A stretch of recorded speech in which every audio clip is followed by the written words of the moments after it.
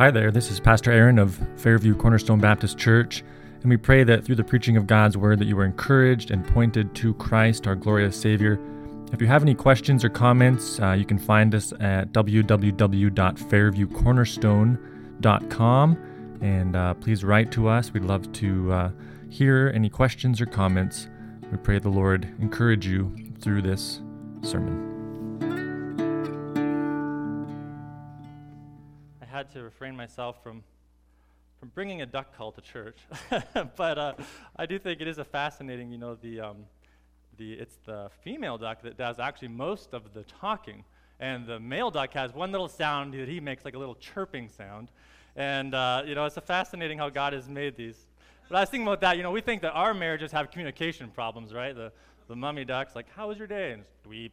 What did you do today, dweep? He gets the same answer all the time. So I'll just leave that at that. But but I do want to look today in Genesis at how God has designed us as male and female. Before I do, I wanted to share this with you. I got a postcard in the mail, and I'll just read it to you. It says, Dear Pastor Aaron and the saints at Cornerstone, I'd like to thank you guys for your generous support of the IMB, which is the International Mission Board. Your support from Fairview, Alberta has allowed me from Kitchener, Ontario, to receive training and the backing from my wife and 3 kids to move to Central Asia to proclaim the gospel we both treasure. Please continue to give so we can be sent, and contact us at an email address if you'd like to learn more. God bless your work in Fairview in Christ, Lucas and Melissa. And I just wanted to encourage you with that, because I know sometimes we give and we wonder, where's that go? And here was a little just response of thanks for your support to missions, and a family being sent to Central Asia, Luke and Melissa. I did email them and ask for some pictures, maybe some more information that we could continue to pray for them perhaps, but we'll wait to hear back. So let's turn to Genesis chapter 2 this morning. Genesis chapter 2, and we're going to read the same passage we did last week. And I know many were gone due to Father's Day and jamborees, and Robbie and Renee had a baby, so they're excused with absence, so we rejoice with them. But we're going to read this, and starting at verse 4 of Genesis chapter 2. And can I just ask you to stand with me as we read from the Word of God, please? These are the generations of the heavens and the earth when they were created, in the day that the Lord God made the earth and the heavens. When no bush of the field was yet in the land, and no small plant of the field had yet sprung up, for the Lord God had not caused it to rain on the land, and there was no man to work the ground, a mist was going up from the land and was watering the whole face of the ground. Then the Lord God formed the man of dust from the ground and breathed into his nostrils the breath of life, and the man became a living creature. And the Lord God planted a garden in Eden in the east, and there he put the man whom he had formed. And out of the ground the Lord God made to spring up every tree that is pleasant to the sight and good for food, the tree of life in the midst of the garden, and the tree of the knowledge of good and evil. A river flowed out of Eden to water the garden, and there it divided and became 4 rivers. The name of the first is the Pishon. It is one that flowed around the whole land of Havilah, where there is gold, and the gold of that land is good. Nelum, onyx, stone are there. The name of the second river is Gihon. It is the one that flowed around the whole land of Cush. And the name of the third river is the Tigris, which flows east of Assyria. And the 4th river is the Euphrates.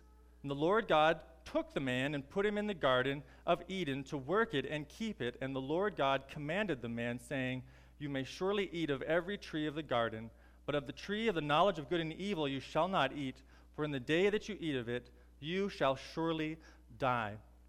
And Heavenly Father, we just come to you once again and ask for your help, Lord God. We know, Lord, that the natural man cannot understand the things of you, Lord. We need the enabling power of your Spirit to illuminate our minds, to give us understanding, to give us a desire to know you, Father. And so we ask for that this morning. And as I speak, Lord, would I speak with clarity, and would I proclaim the truth of your word? And Lord, may we apply them in our lives and see change, as Stan prayed earlier, Lord. From today, we would be different and we would delight in you more. And I ask these things in Jesus' name. Amen. You may be seated.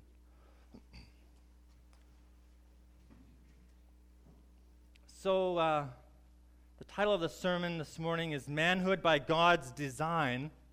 And we'll mostly focus in on God's design in manhood.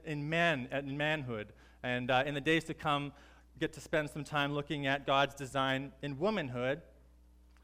And so I want you to see this morning that God established distinctions between manhood and womanhood in creation. And because they're established there, they're good. And they are universally true. This isn't after sin came in that these distinctions were made. They were there in God's original design, and therefore they are good. And last week we saw, which is true of both men and women, that we are utterly dependent upon God as our creator and sustainer. And we see that in the way he made us from the ground, reminding us of our humbleness before him. We are made of that which is most low, but he breathes that which is most high into us, which is his very spirit, the breath of life. And then we also saw that man, specifically, is accountable to God as a steward in this world. And, of course, this applies also to women, we will see later, but specifically and foremost to man. And, we know that, obviously, all of us know this is a very hot topic in our culture today. This is very sensitive. You can get into a lot of trouble if you want to make any distinction between what it means to be man and woman, right? Our society is so desperately trying to erase distinctions, even if it means going to a surgeon to do so. And so I understand that this is a sensitive subject and one that can get us into trouble as Christians. So you might ask the question, well, why talk about it? Why talk about something that's so sensitive, so quick to get people angry? And the reason that we must talk about it is because of what Jesus said in John 8:31. He said, "If you abide in my word, you are truly my disciples, and you will know the truth, and the truth will set you free." And so if we want to be a people about freedom as God defines it, then we must talk about these things. One historian, William Manchester, wrote, "The erasure of distinctions between the sexes is not only the most striking issue of our time, it may be the most profound the race has ever seen." This issue is massive, and it's sweeping our globe. And so I want us to see from Genesis this morning two implications from the creation account as to what it means to be a man. Two implications of biblical manhood. And there'll be some application for the women as well, so don't tune me out this morning. And you can know how to pray for your husband, right? Or I mentioned last week to the young ladies, if you're thinking about what do I look for in a husband, here's some things you can look for and pray for your husband one day. Even if you remain single, it's important for us to understand who we are as men and women. So I want us to see two implications this morning. And as I talked with the kids, it's crucial when we start talking about distinctions that we understand the foundational truth that we are equal in dignity, we're equal in worth, in value before God. And the reason is, there's a reason, it's not arbitrary. If you go back just for a moment in Genesis chapter 1, you remember that in verse 26, when God creates man in his image, we find that he created them male and female. The fact that both man and woman are made in the image of God means we have dignity, we have value, we are worthy of honor and respect because we are both image bearers. So I want you to hear that this morning, and I don't want you to feel like I'm making one better than the other, but at the same time, we can understand that we can be equal in dignity, and even if you're in Christ this morning as a Christian, You are equally co-heirs with Christ. You are worthy of, you're granted access to the throne of grace. You are going to be granted access into the kingdom of God, be it man or woman. But we do also see there are distinctions in the way we are to function in the home, in the church. And so I want us to talk about two of the implications this morning. And so please, for the women, know that you are worthy not because of what you do, but because of who you are, because he who has made you in his image. You have beauty and worth, and you are worthy of respect because God himself has formed you in his image. It is not tied to what you do. It's because of who made you. And this is why our culture must make us do the same things, because they've removed God from whom our worth comes. If you remove the image of God, that reality, then the only way to make us equal is to make us do the same things. But do not fall for that. For the women, you have value. You are beautiful because you are made in the image of God. And for the men, your identity, your value and worth is found as an image bearer of God, and all the more if you are in Christ. So the first implication I want you to see this morning of what it means to be a man in the biblical sense, and we see this in that Adam is established as the main character, as the leader in this account. And again, this is going to sound foreign because we live in a culture where this would get a lot of people upset. But you can't help but notice in the way God made us man and woman that Adam was created and established as a main character. Right? If you see in Genesis 2:7, Adam is created first. There is a created order here that God first put him into the garden. We see in verse 8. We see that Adam is given the primary responsibility in verse 15 as the keeper of the garden who would work it. We see in 16 and 17, chapter 2, that it is with Adam that God first establishes the covenant of life, or sometimes called the covenant of works. He gives Adam the command to not eat of the tree of knowledge of good and evil. And so, again, we see Adam has this role of leadership, of headship established in creation. And we are told in verse 18, we didn't read that far this morning, but we're told that Eve is made for Adam, not Adam for Eve. There's a created order, and so you have this clear sense that Adam is the main character in this creative account.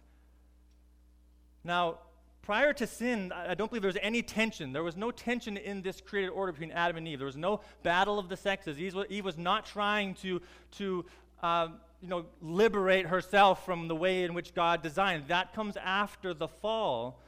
And so this isn't a bad thing. We must see the goodness of God in his original creation. I pray that you can see that and sense that in your hearts. This is a good design. All right? And we think about even a movie, and I know this isn't very unmanly, but because I think we all know it, Anne of Green Gables, right? I'm going to use that, sorry guys. But we know that Anne is the main character, right? So because there's a main character, does that mean that the other characters are meaningless, that they have no purpose in the story, that they have no place? Absolutely not. It would be a terrible story if it was only Anne, and her little trek through her life. If there was no one else in the story, right? You have her best friend, Diana Barry, and then the man she would marry, Gilbert Blythe, right? You have these other characters, and they serve a beautiful role in giving the story fullness and giving it beauty. But because they're not main characters, it doesn't take away from their role. So I thought also, and then I'll try to do a more manly analogy, but you think of even a ballet or a dance. The beauty of it is that each person knows their steps. They know the part they have to play. They're not trying to do the same thing. They know that they are to complement one another, and that's the beauty of it. And I thought maybe of the example of team roping, right? If you got two guys that are going to rope a steer, one takes the head and one takes the heels. If both are fighting to rope the head, they have no chance of getting that trophy or finishing the task at hand. They must know their place. And in the same way, I want us as men and women, to see God's design and see it as good. And so, for my wife and I, we've struggled through this, and we continue to, obviously. It's not something we ever totally figure out. But I remember when we were fairly newly married, we had one son, and I'm going to tell on her, I don't think she'll mind, but we saw the analogy even of the duck, right? The mallard duck and the brown duck, and one of the questions she was wrestling with was, I just need to know if I'm a brown duck. Is my role not as upfront, not a role of leadership, but rather more behind the scenes and nurturing and serving and caring? And as we wrestled through that, there was tremendous freedom and help brought to our home. And it put the responsibility on me as a man to step up, which is a terrifying thing. But when you start to understand this is God's design, we can call upon Him for the strength to walk in it and to honor Him in the way He has made us as men and women. And I know I don't know, but in walking this with my wife, for you as women, it can be a terrifying thing to hand the reins to your husband because you feel like he's surely going to drive this thing over the cliff, right? If I give him the reins, we're going over the cliff. And I don't want to do that. And I can't guarantee you that he won't drive it over the cliff. But sometimes as men, as we understand what God has called us to, we need to fall flat on our face. We need to see that we are responsible, we are accountable. And just as God comes to who in the garden after they fall? He comes to Adam. What have you done, Adam? Even though Eve was the first to bite of the fruit. And so men, we need to sometimes fall to realize we are responsible, we are accountable to lead our homes, to guide our family in the Word of God in times of prayer. And who is it that's filtering what comes in through the television or through the tablet? Fathers, you need to be initiating, leading in those things, not just walking out the door and say, having a great day, but you walk with your wife, you lead out in these things because we have been given this role of a main character and of leadership. And we'll talk more about the fall and how the devil tries to reverse this order in the days to come. But men, I do want to encourage you. Our own fallen nature, we're quite happy not being the main character, right? We're happy to stay in the shadows, play our video games, or work on our hobby, or busy ourselves at work. We don't want to be the main character in the home or in the church. We're happy to just hands off and let everything carry on. But we cannot, because God has called us to a place of leadership and responsibility. And we know in our own fallenness, right, that God gives us a role of responsibility and to be strong and to be courageous, and He calls us to have wisdom, but often we feel weak and irresponsible and cowardly and foolish and lazy. And we battle that internally, and so we just decide to withdraw because surely we will fail anyways. But instead of withdrawing, men, you need to call upon the Lord Jesus Christ, who will fill you with His Spirit and enable you and give you the strength.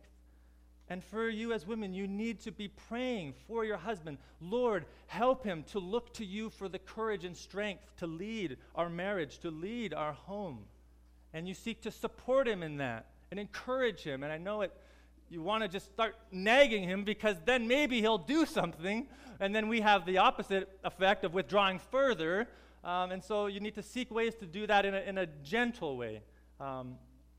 Sometimes think that as men, we think of ourselves as a giant oak tree, but in reality, we're like a little fragile plant, and the slightest wind will flatten us, and we'll just give up. And so, ladies, think of your men that way. They're like a little plant. You need to be careful. You need to nurture them, to encourage them gently and kindly.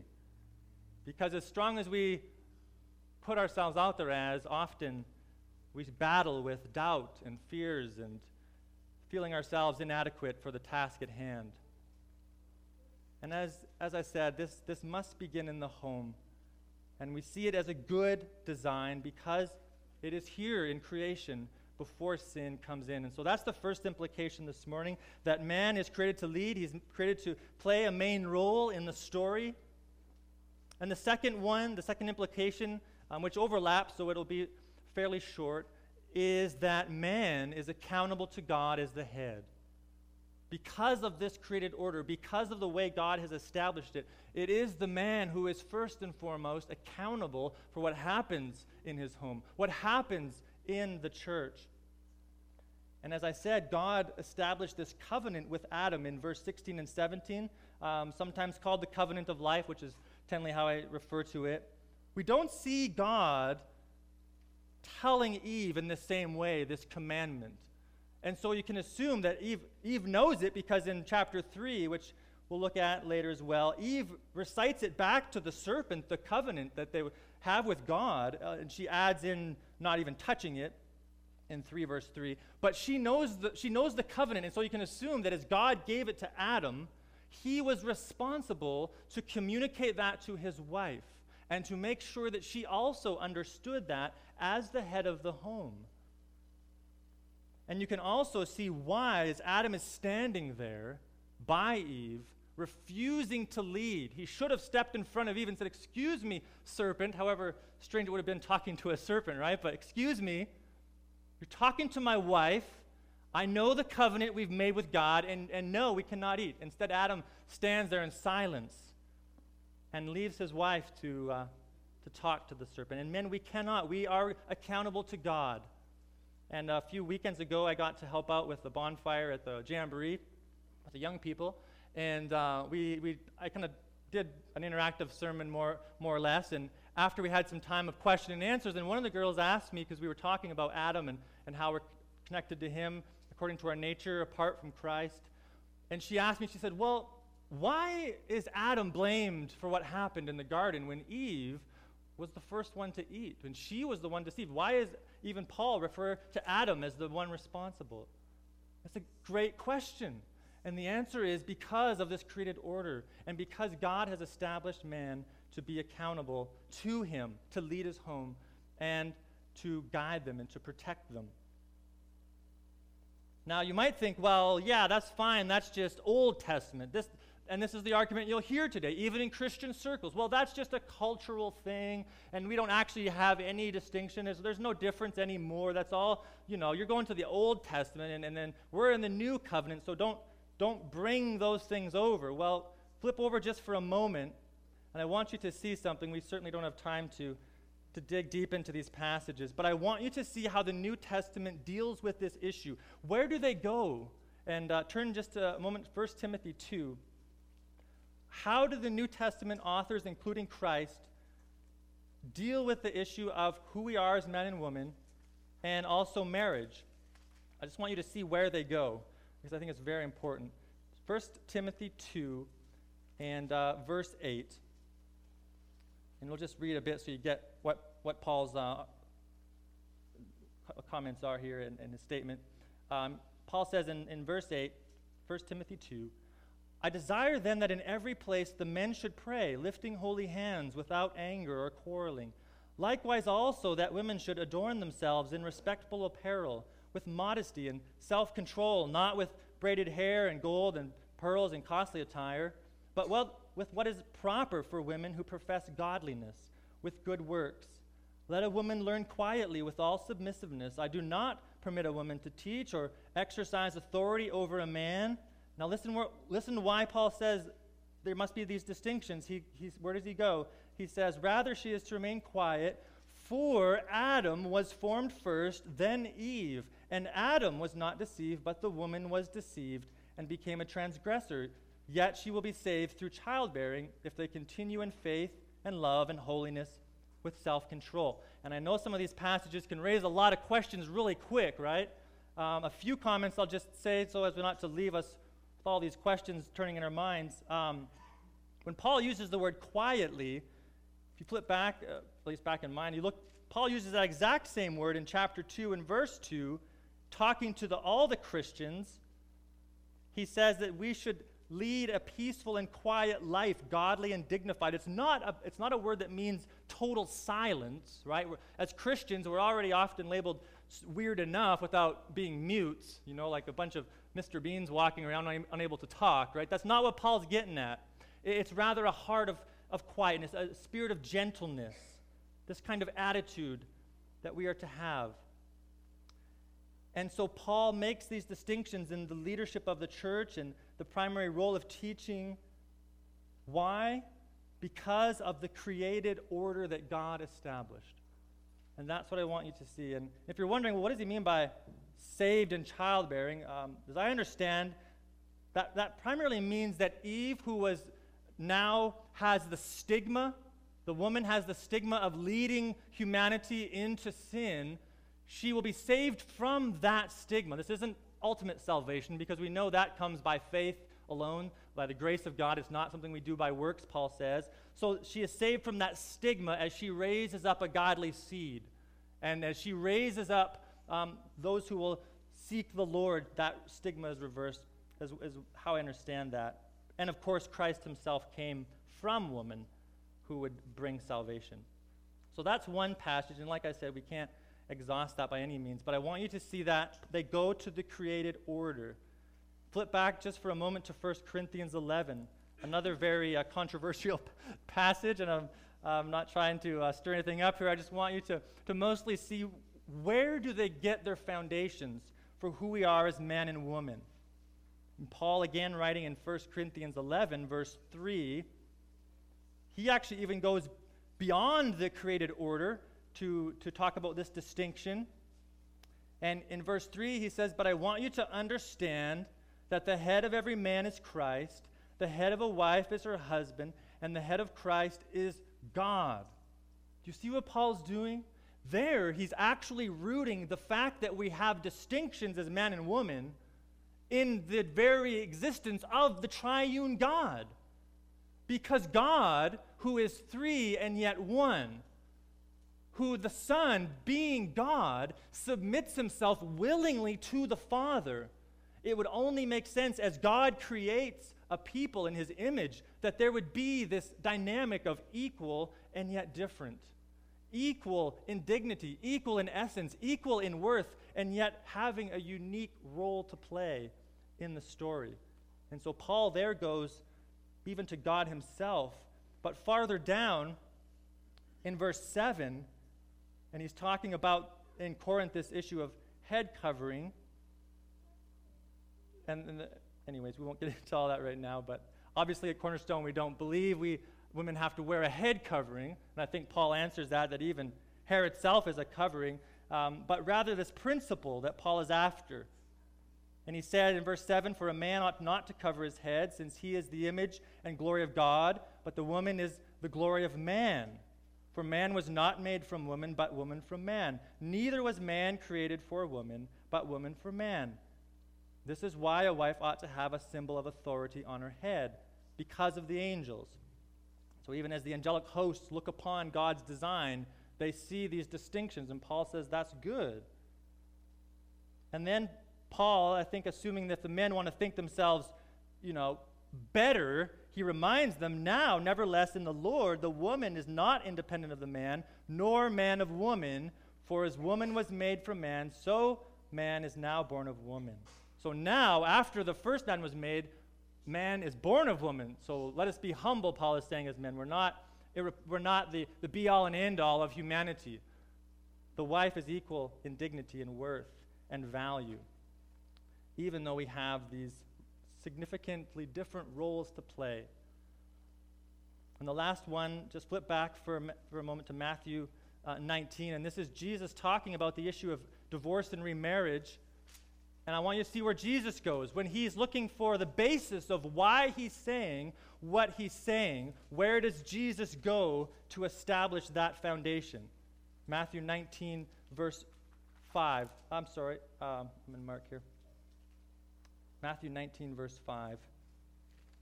Jesus talking about the issue of divorce and remarriage. Where does he go in verse 4? He says, "Have you not read that he who created them from the beginning made them male and female and said, "Therefore a man shall leave his father and his mother and hold fast to his wife, and the two shall become one flesh."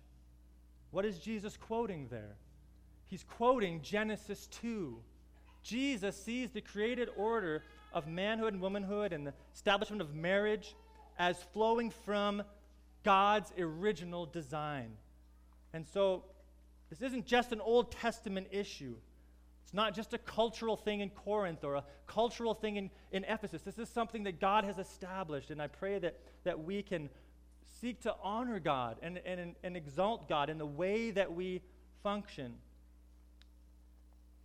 And I don't want you to hear me as though I'm calling you out, because honestly, when we were coming just as a guest speaker once in a while, a year ago, I was so encouraged and blessed to see how you have already are expressing this reality in the church. That you have the elders graciously leading the body from the front, standing up, being accounted for. And while the ladies have a beautiful place to see you serve and encourage and use your gifts to build up the men. And I see these things happening. I want to encourage you in that. Press on.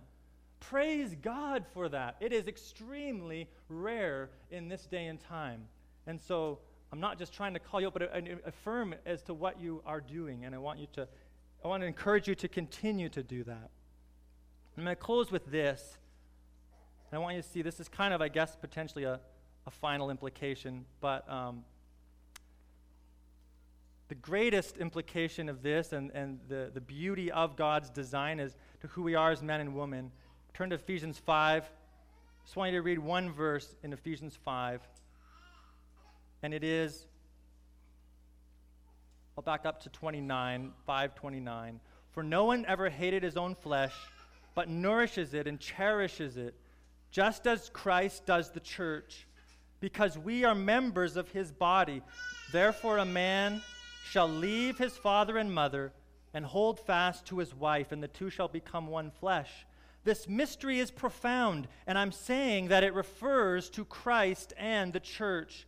"However, let each one of you love his wife as himself, and let the wife see that she respects her husband." The most beautiful and I think one of the most foundational things that we must hold on to in this establishment as men and women is that it is a portrait pointing us to Christ, Jesus, who would come as a man, as one who would be accounted for, who would lead. And he appoints Christ to rescue a bride. And so even in Genesis, I believe God is foremost looking forward to the time when Christ Jesus would come. And he's saying, if you want to know a little bit of what it's like when my son comes and redeems a people, it's a little bit like marriage. And I'm going to establish these distinctions as man and woman so you can get a little picture of the gospel in your marriage as we relate to one another. Paul says it's pointing us to Christ Jesus. And when we want to know, men, how to lead our homes, what it means to be a man, we look at Christ and we see him kneeling on the floor, washing the feet of his disciples. It is not with a heavy hand. It is not with our brute force or demanding our wives. It is with a servant, sacrificial heart who will lay down their life if they need to. And ladies, I know if a man is loving you and leading you that way, it's not hard to follow, right? If he is laying down his life, he's giving of his time, he's giving of his energy to serve you, to serve the children, there's no problem following him. Right? And I want us to see this is exactly the picture of Christ, who would come perfect, but become unclean for our sake. If we will call upon him, we find forgiveness, not because of what we do, but because of his sacrifice that was totally sufficient and totally our debt to pay. And then he rises from the dead in victory, offering salvation to any who would call upon him. That's why these things are important. That's why we cannot redefine marriage. We cannot redefine what it means to be man and woman, because then we lose the very picture of the gospel that God established. And so I pray that we rejoice in this and we walk in it And I know that even the imagery of a main character is like, man, I want to be the main character, right? Why does he get to be the main character? Well, it's not the kind of character where someone hits the golden buzzer and confetti falls from the ceiling and lights are flashing around. That's not the kind of main character, right? That's not the imagery of the Christian life. What if we switch the metaphor to that of a war? And if the man is called to be the main character, he's the first one on the battlefield. He is the first one to go without sleep when the night watch is needed.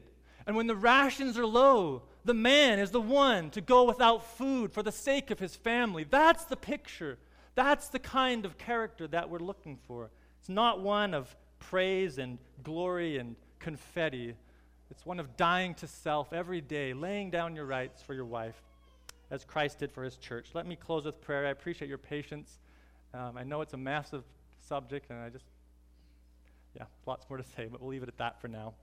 Let's pray. Lord God, we do acknowledge, Lord, that we struggle with these things, Lord, because they seem often so far removed from our experience, so far from the message of our culture, and they sound almost like bad news, God, at times. But Lord, as we look at Christ and we see what he did in coming and dying, giving of himself to rescue a bride, Lord, we see the beauty of this design. And I pray that it would be good news to our hearts. And as men, we would lead. We would nurture our families in your word and prayer, Lord. And as for the women here, I pray, God, that you would give them hearts that delight in you. And as that delight overflows into their family, that there's a spirit of gentleness, of kindness, of grace and patience. And Lord, as a church, that we would demonstrate these things in a way that's honoring to you. And Lord, as we give of our tithes, Father, we thank you for having resources to give and even seeing how we've blessed people, Lord, like Lucas and Melissa. I pray that you would honor that as well, Lord. And I pray these things in Jesus' name. Amen.